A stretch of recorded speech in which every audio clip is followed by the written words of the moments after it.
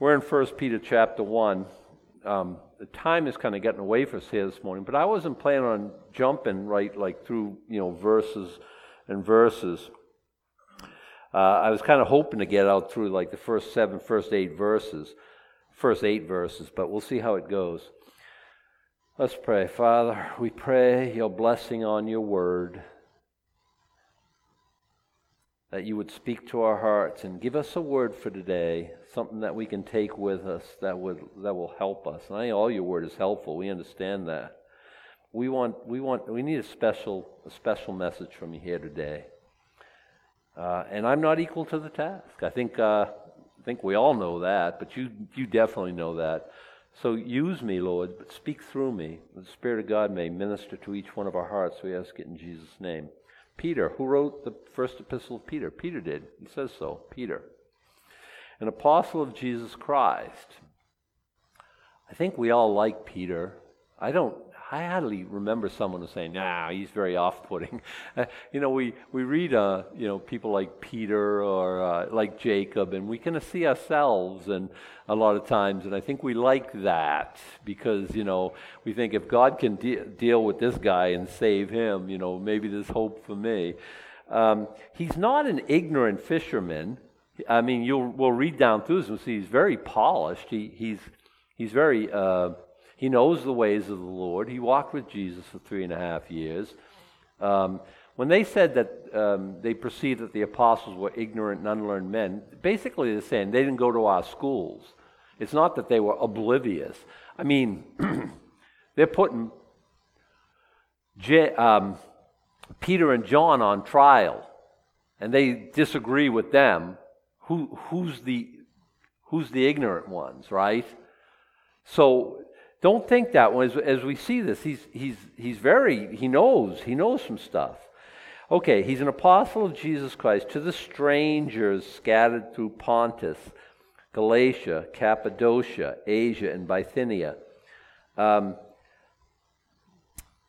It's diaspora, strangers, but it's also just like God's people in the sense that this world is not our own. And you can take either one of those away, but I think it's both and in the sense that he's talking to the ones who have been dispersed, and he's talking to, us here today. Elect, according to the foreknowledge of God the Father, through sanctification of the Spirit, unto obedience and sprinkling of the blood of Jesus Christ. Grace unto you and peace be multiplied. So this is grace and peace. But, boy, he jumps into some pretty heady stuff right away. No warm-up. Now we're talking about election. We have to talk about election. I can't ignore it. It's kind of, he just made it the elephant in the room. You will read there, called. But that doesn't help you out. That doesn't help you out. Well, what do you mean called? Yeah, before the foundation of the earth, you were called. Or in a word, elect. And I won't quibble over words because we're still dealing with the same thing. Well, why did he call me? I don't know. Does he call everyone? I don't know. What happens if we don't answer the call? Well, if the phone's ringing and we don't pick up? I don't know. I'm sorry. Now I know a lot of people have a lot of ideas and they build whole doctrines here and stuff like this. I know that I'm elect. He called me. By whatever mechanism, by whatever means, okay? Was there a list that he went through? Let's see. Kasperzak, Adam. Check. I don't know. I'm glad he did. Before I ever drew a breath, he knew me, and he elected me to salvation. I mean, I couldn't get unsaved if I wanted to. I couldn't have not. I don't know all that. I don't know all that. All I know is that he chose me. As we learn in our Sunday night series, love is the most dramatic love of all. People say the word agape means God's love. Well, you have some splaining to do. In the New Testament, Jesus is critical of the Pharisees who love to have the most prominent seats in the feasts and things like that, and they love to be called rabbi. And the word is agape. Now, how do these fallen creatures have divine love for preeminent seats at feasts? And there's other times when he says the same thing. He says, you love this and you love that, and, you love to make long prayers and street comes. The word is agape. I'm trying to think, there's another one that's really kind of key, but it's escaped me. But you look at all the times where agape is used, and it doesn't always mean divine love. Now, when it says in, for God so loved the world, the word we know it's agape love. He chose to love. I love that. So when a man proposes to a woman to be his wife, there's 3.5 billion women here. I choose you. It's pretty dramatic. I don't know all I know about election. I know this. God chose me. Isn't that a good feeling? We don't know love like this. Look. You wrote to a publisher. Here, publish my book. It doesn't suit our present needs. They didn't select. They said no. You were crazy about the star quarterback back in high school. He didn't even know you existed. He did not select you. Or vice versa, you're crazy about the head cheerleader who wouldn't even give you the time of day. She did not select you. It's painful. Unrequited love, is that painful? Sure. You went for the job interview. They went in a different direction. He didn't select you. That hurt? It's going to leave a mark. And God says, no, I choose you. Okay. Far be it, Lord, for me to argue with your great wisdom, your great love, your great... I don't know. I don't know what the mechanism is. Well, it's based on his foreknowledge, people say. I mean, Scripture says that. Yeah, but he foreknows everything. That doesn't really take it out of there's still a lot of unanswered things here. And having said that, you are the elect. He chose you. I don't know. I know. I love it. I love elect. It doesn't bother me. God says, Adam, I love you. And I say, why? I love you because I love you. It's got to be good enough. He's a loving Heavenly Father. It's got to be good enough. Is it based on because I'm so awesome? No. We read in Romans, I'll have mercy on whom I will have mercy. It's not to him that runneth. We don't will his mercy on us. What do you do with that? I don't know. I cried out for mercy. He said, yep, you're mine. Would he say no? No. Jesus says anyone who comes to the Father, I would in no wise cast out.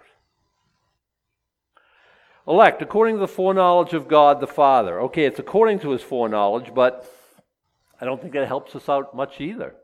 What doesn't he know in advance? Well, he saved me because he knew that I would ask him into my heart as Savior. Good a reason as any, perhaps. Perhaps there's something to that. I don't know. So really, at the end of the day, it was me who chose him. But Jesus says, yeah, it's not that way. You might think it's that way, but I chose you. Did he choose us to choose him? Again, above my pay grade, above my tiny little mind. I know Scripture clearly says we're elect according to the foreknowledge of God the Father, through sanctification of the Spirit. Now he mentions the Father, the Spirit, and Jesus Christ, all in this verse. Triune Godhead is here. I know, people who are not Trinitarians will say, well, we don't see the Trinity anywhere in Scripture. Well, we do. We see it in this verse and many, many other places. We don't see the word Trinity. It's a made-up word to describe the Godhead. It's something that theologians have come up with. No, we don't see the word Trinity, but obviously the concept is here. We're elect according to the foreknowledge of God the Father. What's the Spirit's part in this? To sanctify us. Now, sanctification is to be set apart for a holy purpose. Don't use that. It's not common. It's dedicated to God and it's holy. And once we figure that out, it's what God has done for us. We're not common. The study of Leviticus, there were very few people here, and I was like, oh, this is so important. It differentiates how you know what's holy and what's common. And I'm not trying to be judgmental. You know better than that. But you've got to study Leviticus. Some things are common, made for common use, and some things are set apart for God's purpose. And he told the whole book, 27 chapters, how to differentiate each one. We are set apart because of the foreknowledge of God. We are set apart by the Spirit of God for the use of God exclusively. Well, what about me? What about my needs? What about my wants? Oh, I'm sorry. Where does that enter in? We're bought with a price. In another place it tells us in Scripture. Look. And what does that look like? It looks like obedience. I don't have the right to make choices. I've given that to God. Lord, what's your will for my life? Listen, isn't that the most basic tenet of our faith? Servants of the living God. Here we are, Lord. We present ourselves to you, a holy sacrifice. What do you want us to do? Does he want us to do something? Yeah, we'll say it for a reason. Well, that reason, it's up to me to determine what that is. Says who? No. He gets to move the pieces around his divine chessboard as he sees fit. Always mindful of that.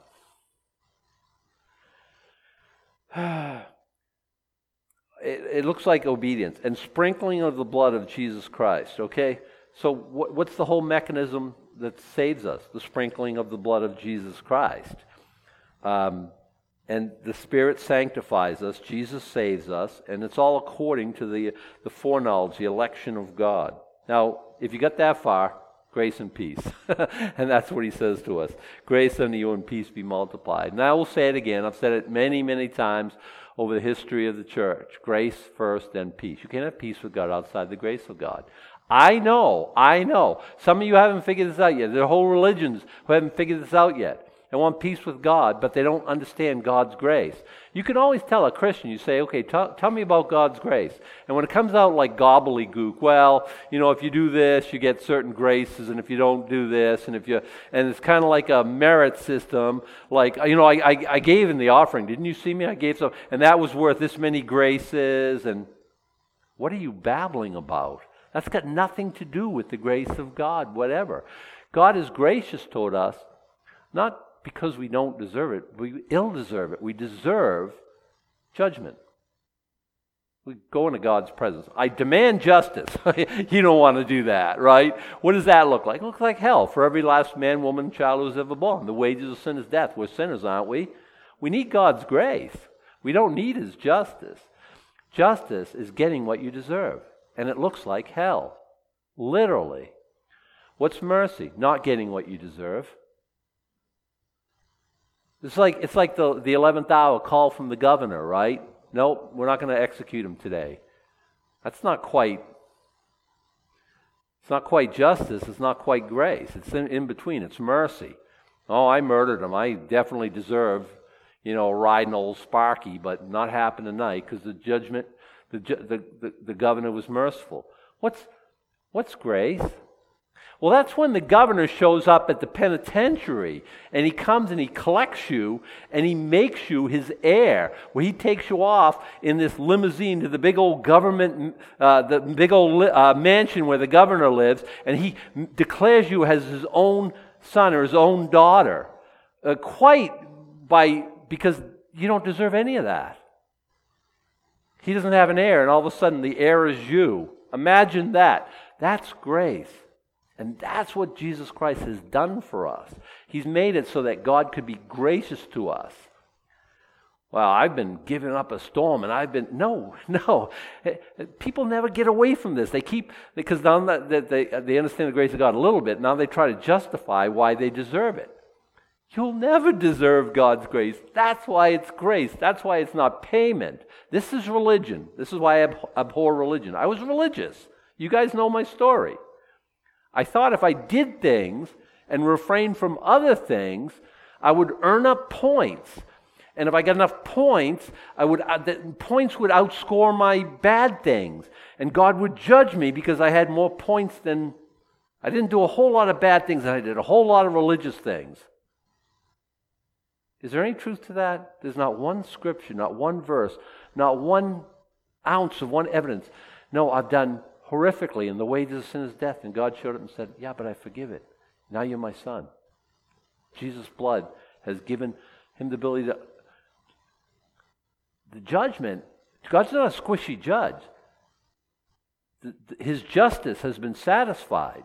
It was just satisfied on behalf of another, because the wages of sin is death. And Jesus died to save us from our sins. Listen, that's the best news I could possibly give you. Thanks. The rest of you lay off the decaf. Isn't this an awesome thing? He saved us. He rescued us from damnation because he's awesome, not because we're awesome.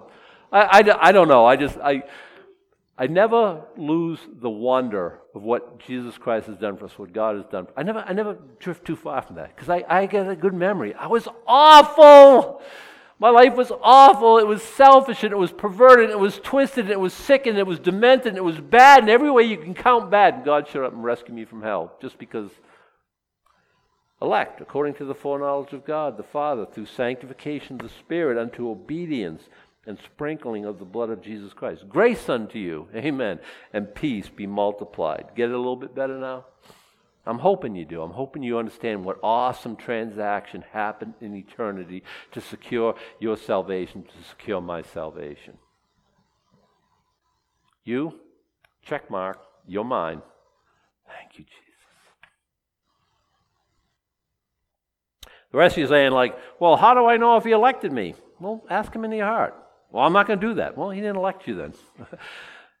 Well, what if I ask him in and he'll say no? He won't. Well, I'm going to ask him then. You're elect. Listen, I can't figure it all out. I can't, okay? We can chase this in circles. All I know is God's good, and he's provided the mechanism by which we could all be saved. And if you're on the outside looking in, that's a you problem. That's why he judges people, because it's an act of the will at the end of the day as far as I can determine. I'm not going to accept Jesus as my Savior, okay? Go to hell. I don't say that with a light heart. I say that with heaviness. That's up to you. Well, I believe I can earn my way to heaven. Ooh, that's a bad choice. Oh my goodness. Please don't go there. That's such a bad choice. On your best day, you won't deserve heaven. Let's keep going. Blessed be the God. And after all this, blessed be glory.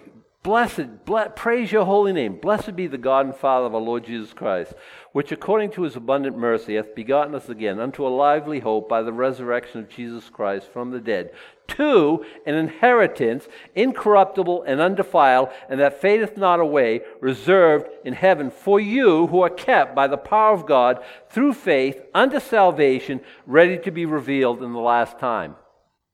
Wow. Let's unpack it. We have to. We can't absorb it. We have to take it almost phrase at a time. Blessed be the God and Father of our Lord Jesus Christ. He's not God. He's the God and Father of our Lord Jesus Christ. He's not nebulous gray God. He's not God as we define him. You go to AA meetings and God as I understand him, they say. He's not God as you understand him. He's the God and Father of our Lord Jesus Christ. That's who he is. So stay away from small g God. I like to say Jesus, okay, when I talk about God, because that kind of takes it out of the gray. Is Jesus Christ God? He's God the Son. He's a member of the triune God. He's not entirely God. He's God the Father, he's God the Son, God the Holy Spirit. But when I say Jesus, all doubts are removed. When I say God, like I've said this before, even my atheist son, when I sneeze, he'll say, God bless you. Is that right?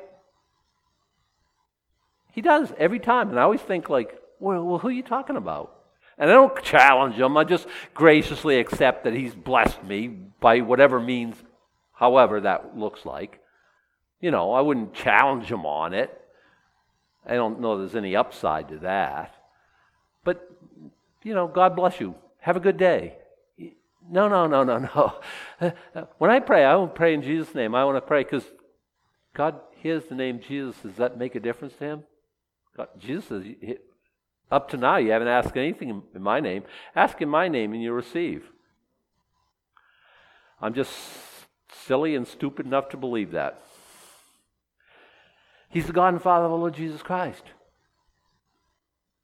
Because now there's Chrislam, right? Christianity and Islam, because they both go back to Abraham, and they both go to, and that we're all really brothers at heart, aren't we?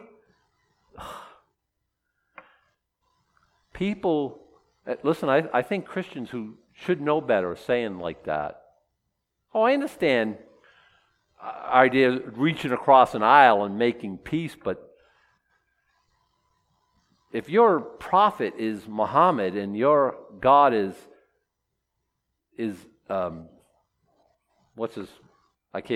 Allah, then I'm sorry.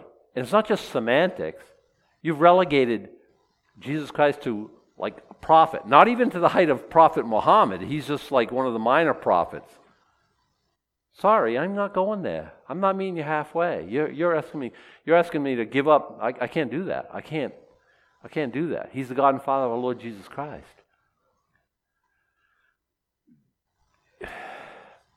And people who should know better, people who should be leading us, aren't leading us in a good and a godly way. It's really sad. Blessed be the God and Father of our Lord Jesus Christ, which according to his abundant mercy hath begotten us again. Begotten us again. Read here, born again. That's what it means. Now, we read John 3:3. Jesus saying to Nicodemus, no one's coming to heaven. Nobody. Absolute zero, unless you be born again. Now, I think it's very important that we understand what it is to be born again. I'm not going to go there now because that's where we'll end up, because we won't go any farther. But that's not the only place. If just John 3:3 said that, you'd say, that's a little quirky verse, whatever. No, it's all through the New Testament. It's here. What has God done for us? Blessed be the God and Father of our Lord Jesus Christ. What has Jesus Christ done for us? He has begotten us again. We're born again in Jesus Christ. Is that new birth important? Yeah, that first birth, it made you eligible for damnation eternally. We were born cursed, born in sin. Catholics, when I was Catholic, they had an idea of original sin. You're born with Adam's sin on you. I won't quibble. That's not too far from reality. We were born cursed. We were born under the curse. It was a fallen humanity. We were born in that line of sinful Adam. And if that's not enough, when did you start sinning? Amazing. Children are amazing. Babies are amazing. Little kids are amazing. Oh, we love them. Of course we do. But did you teach a kid how to lie? You didn't. Okay, when mommy says you got cookie crumbs all over and they get their fingers and it's all cookie crumbs, did you steal that Oreo? No, mommy. Who taught them that? Their sinful nature taught them that. Hey, listen, our sister here is about to give, she's in a family way, and I'm not saying about to, not any minute now, but I'm just saying, she will discover what you have discovered, what we have discovered, what everyone's discovered. You gave birth to sinners. Oh, I know they're so cute and they're so cuddly and we love them so much. That's not the question. The question is, you're going to see the flesh come out, and we never trained them in that. It's in their DNA. It's in their who they are. And we have to train them very hard to not be like that. Isn't that correct? Pray. Pray like crazy, and when do you stop teaching them, by the way? When do you give it? When are they like, they're on their own there? No, you always. I remember Joe Foes is talking about a lady who was always talking about her kids, like, she was always praying for them, hoping they, change their underwear regularly and hoping they, eating well and getting their exercise and sleeping well. She was in her 90s and her kids were in their 60s and 70s. Mom, when do you turn it off? No, you never do, right? You're always praying for them. You're always concerned about them. You're always trying to teach them. You're always trying to show them. Oh my goodness, where'd I get off on that? He's begotten us again. The first birth wasn't good enough. Because I hear people say that. No, I was born right the first time. What verse are you talking about? What? Oh, you just think that? You'll be backpedaling furiously when you stand before the judge. You ain't going to put any stock on that first birth whatsoever. It's a fleshly birth. We've inherited we're a member of Adam's sinful race. But he's begotten us again. What is this? Again-ness, what's that all about? It's a living hope. Hope. I'm not getting very far, am I? Hope in Scripture is not hope like we say. Listen, I hope next year that we're not having the same virus thing. I hope, that March Madness is one of my favorite events. I hope that happens next year. I hope, the spring training's suspended. I hope the season starts on time. I hope my Red Sox are competitive this year. I hope they win the World Series. I hope, I get a promotion at work. I hope. And we're saying, I wish. And that's fine for what it's fine for. But that's not, when you're talking about scriptural hope, no. Don't take that with you, that baggage, that the word hope in our vernacular, because this is a certainty that hasn't happened yet. The blessed hope is Jesus Christ coming back to collect his bride. That's in 1 Thessalonians chapter 4. And we see that phrase in Ephesians, the living hope, the blessed hope. Okay? That means, I hope that's going to happen. I wish Jesus would come back. Well, you do. I hope. I'd like that to be your attitude, but his coming back has nothing to do with our wishes at all. Is Jesus coming back? There's a lot of people out there who wish he wouldn't, but he's not going because of people's wishes. It's the blessed hope is a certainty that hasn't happened yet. And that's all Scripture talking about when it's talking about hope. He's saved us to what? A living hope. It's a certainty. What's the certainty? By the resurrection of Jesus Christ from the dead. It's because he died and he resurrected. It's one, hope that will resurrect. Again, a certainty that hasn't happened yet. Back to the blessed hope, but to an inheritance. I like inheritance. Anyone of you guys ever inherit? I never did. Dad passed away. I got his hunting rifle, but he has 4 sons. I'm the oldest. 5 sons. I'm the oldest one. I'm the only one that hunted. Inheritance is more like a keepsake and dear to me. He didn't die and leave me like $83 million or nothing like that. Mom's she's older. She's 84, and her health, like anything else, she'll do good and then rally and then slide back a little bit, and it's like that. You know how it is. When she dies, am I going to get a big, no. Sue's parents are gone. She inherited some knickknacks and some keepsakes and some mementos. Big chunk of change? No, we don't. So I wish we had this like aunt who loved you from afar and then when she passes away, she just leaves this whole. That's not our lot in life, is it? Inheritance is like, well, listen, here's the inheritance. God has everything that is. They say the earth is worth like $10 decillion. You say, what's a decillion? Well, it's 1,000 novillions, which is 1,000 octillions. And if you get all the way back down to trillions and billions, a billion is 1,000 millions, right? So I just want 1 million. Well, we could be like multi-billionaires 10 times over if we think about how much every man, woman, child, there's plenty. There's plenty, okay? And what do we have coming to us? Plenty. Now, it's not a physical inheritance. Isn't that good? It's a spiritual inheritance. If it was physical, you say, I'll take mine now, please.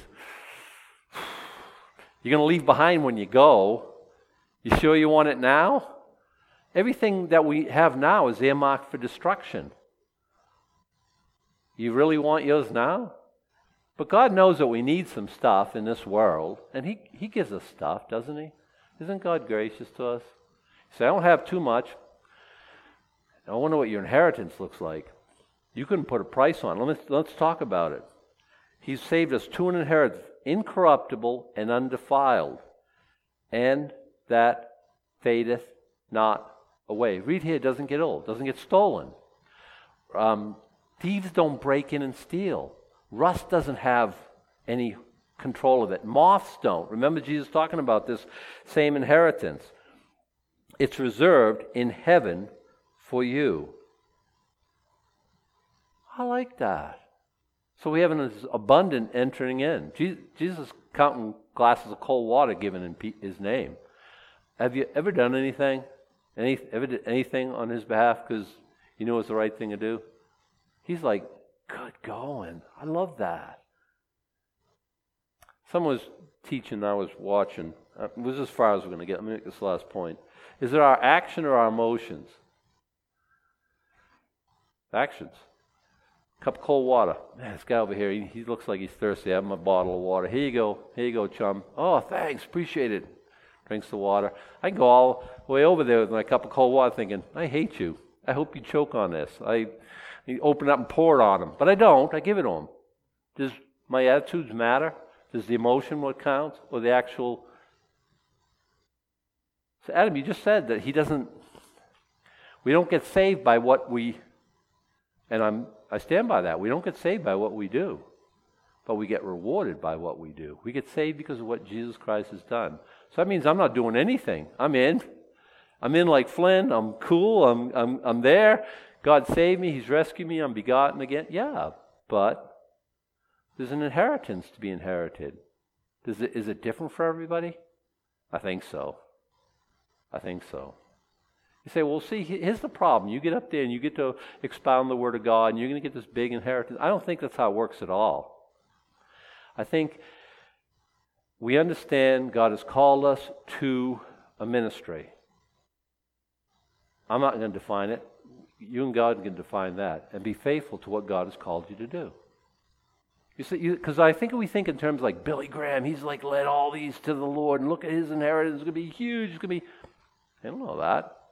Maybe there's a faithful grandma somewhere praying for her grandkids and just doing what God's called her to do, and her rewards are going to be much. And I have an idea, part of your reward is if you take it now in fame and honor and stuff like that, you get less later on. That's kind of my own way of thinking. I don't have a verse for that per se, but here's what you do.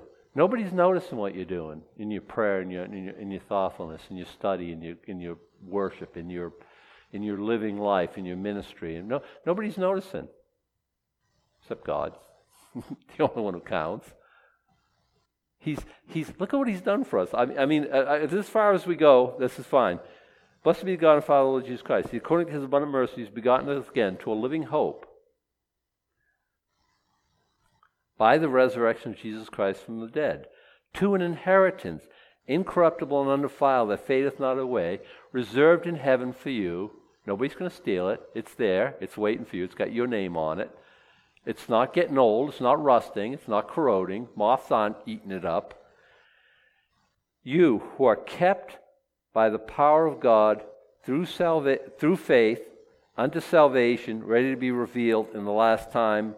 We'll have to stop there next time. I'm sorry. Time spent. Guys, would you come up here and lead us out of here and send us out here and worship. The rest of us can stand.